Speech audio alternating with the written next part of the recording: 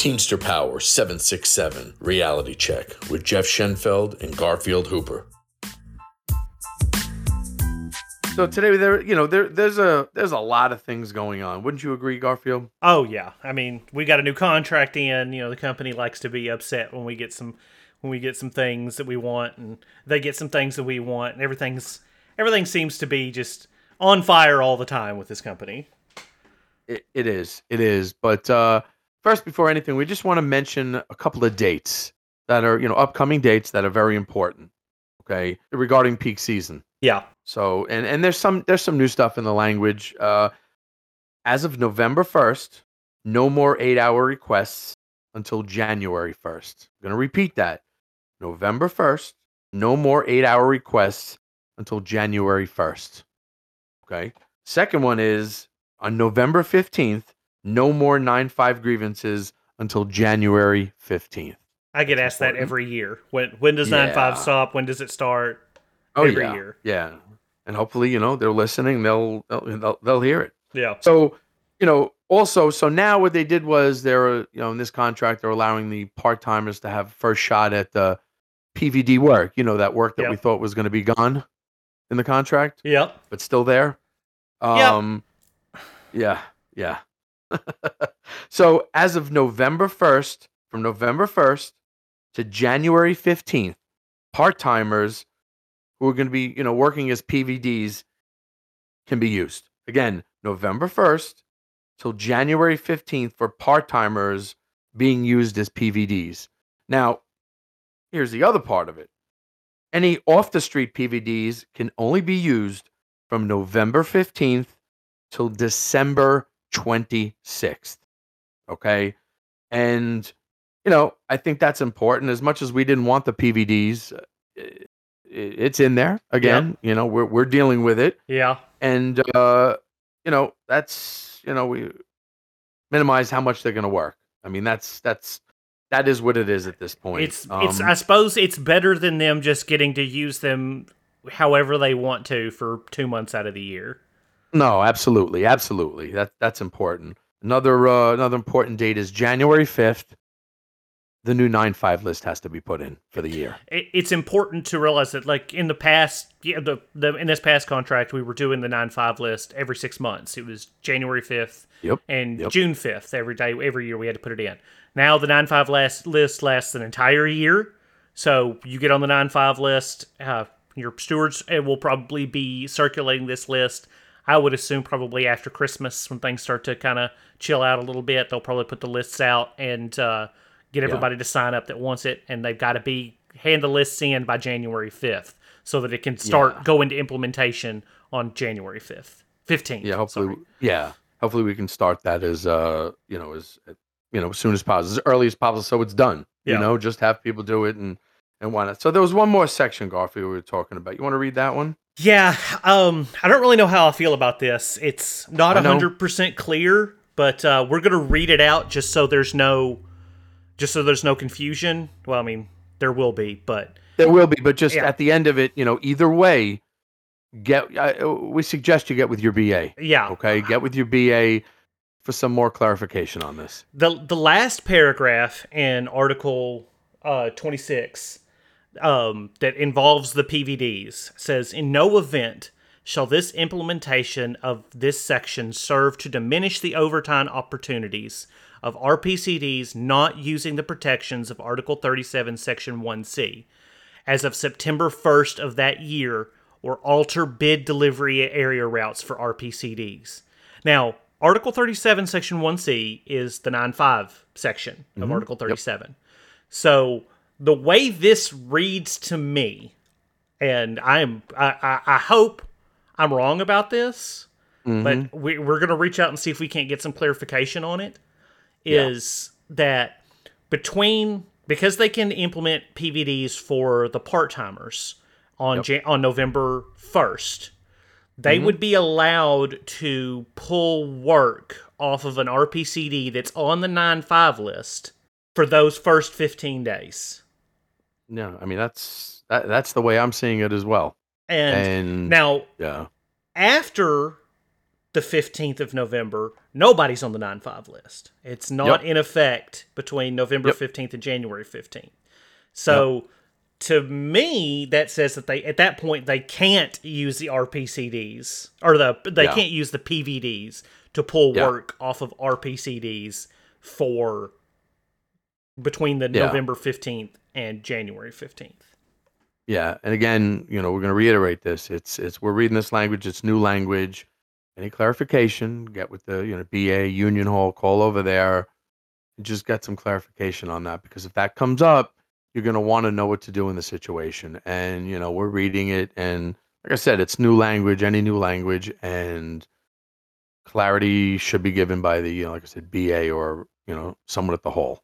So. And I would also like to reiterate that if you're out there and you've got a bunch of work on your truck and they send you a PVD out and they instruct you to give work to the PVD, give work to the PVD and then file the grievance on it after the fact. Absolutely. Take note exactly what happened. Yeah. What if you write it down, get those notes down afterwards, after you're done, and just we'll do it afterwards. I mean, if they're instructing you to do it, then, and the company does things that they shouldn't, but if they're instructing you, you don't want to go against anything like that. And I hate saying it. It's like work now, grieve later. I just hate that. But I mean, it's the right thing. It's the right thing. It'd be good if they didn't do it in the first place, but you can't count. Yeah. You can't count on the company to do the right thing. So, but, those are some dates we wanted to mention. Important, coming up for peak season. So the next thing we wanted to talk about was excessive rides. Now this has been a problem for years. And I want everyone to understand, the language is clear. I'm just going to read from the language first. Not more than one member of management will ride with a driver at any time, except for the purposes of training management personnel. No driver shall be scheduled for more than 1 day's ride per year with more than one member of management on the car. Such day will not be used for disciplinary purposes. The sole reason for 2 management employees on the car is for supervisory training. The supervisor assists in driver during the OJS. That day will not be used in determining a fair day's work. Now, important thing about this is they get on the car, they do the ride, right? That's one ride. Then all of a sudden they want to do another ride and they're calling it something else. And I need everyone to know it's not a matter of what they call it. They can call it a donkey ride if they want. Oh, look, we can do it because it's something different. No. Yeah. So they're going to do it. They're going to get on. But once they violate you, that second time you file a grievance. Yep. Process is they cannot get back onto the car until there's a hearing held. Now, there's supposed to be one within 10 days. Okay, within 5 days. But, within 10 days at the most. Now, here's the thing. And here's the big problem. So once you have that hearing and it's cleared up, I've always believed, and I think a lot of people believe, they shouldn't be allowed on the truck just because you have the hearing. It just clarifies that they shouldn't have been on the truck in the first place. Right, Garfield? I mean... And I've asked this a jillion times, and if every BA that I've ever spoken to has told me that the stance of our local 767 is that you get one ride along per year.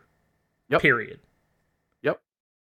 And they want to try to say that, they're riding with people quarterly now. And I'm like, why? I'm like, it's like, but you're not riding with everybody quarterly. You're only riding with certain people quarterly.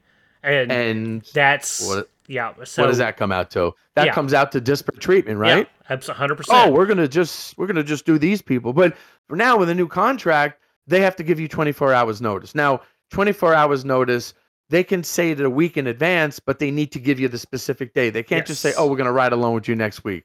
Nah, no good. They have to give you a date. And they have to give you a reason. Oh, yes, absolutely. Absolutely give a reason as well. And those are the things that people need to remember. But if they get on the truck with you a second time, you file that grievance. Yeah. Okay, that's under 37. You file that grievance because... there was supposed to be a case going to national. It was pulled. Our side was saying, well, it wasn't the perfect case. Well, perfect case. Perfect cases, they're excessive riding, right? Yeah. I mean, tell me what the perfect case is. Yeah. I don't understand that. I mean, it's like someone doesn't want to deal with this situation. So, And and another part of that same new language about the 24-hour rule is that Yep. they're supposed to sit down with you Mhm. and have a conversation with you and a steward after the fact. Yep. Yep. And Yep. to my knowledge, that's not happening. So, a lot of people, like, if they're going to ride with people, then, make them spend that time. I mean, sure, you'll be starting off your day a little late, but make them sit down and talk to you and go over the ride with you. Have questions for them. Hold them to the contract. Hold them to the contract. Like, at this point, if they're giving you a 24-hour notice, they're riding with you for a day, and then you're coming back the next day and you're not holding them to that part of the contract, they're getting to have their cake and eat it too. Because Absolutely. now they're getting to ride with you, and now they don't have to follow up and do anything, have any kind of review of it or anything. So you don't know what they put on there. Oh, and also, don't ever sign those. Oh no. Yeah. Don't sign it. And I was told by an old steward of mine back in my original building, both in Sherman, Donnie Russell was his name. He said, don't sign anything but your paychecks. Yep. I mean, that's true. And, I mean, you just don't have to. But I just want to say one thing. If you are coming back from an accident, they can do that extra ride along. That's understand something. That's something completely different. And, that's accident or injury. Yes, exactly. And and when it comes to any of this, and if you're not sure, we'll say this like we say it all the time, get with your steward or your BA. Yep. But understand, we're saying it right here. They get on the truck with you a second time. You file that grievance. You put that grievance in place. Yep. So it forces the company to have to do that meeting. Yep. And, whatever happens from there will be, done by the BA, or if it has to go to panel, or if they actually want to take it to national, however this thing works out, you do your part so they can do their part.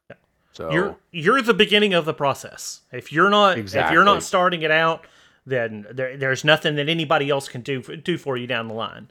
You've got to file the grievance to start the process going. Yes, and this goes to everything where everyone plays a role. Every member plays a role, and this is the beginning part where you're filing the grievance, and that's how it starts. You put the right information, and you give the BA what they need to move it to the next level. Yeah. So we wanted to say those dates and talk about the excessive rides. I'm Jeff Schenfeld, and I'm Garfield Hooper. This is Teamster Power 767 Reality Check. Have a good day. Our experiences deal largely with the Southern Region Supplement. This is just an information podcast, and if you have questions, it's best to contact your local steward or business agent. And remember, strong people stand up for themselves, but the strongest people stand up for others.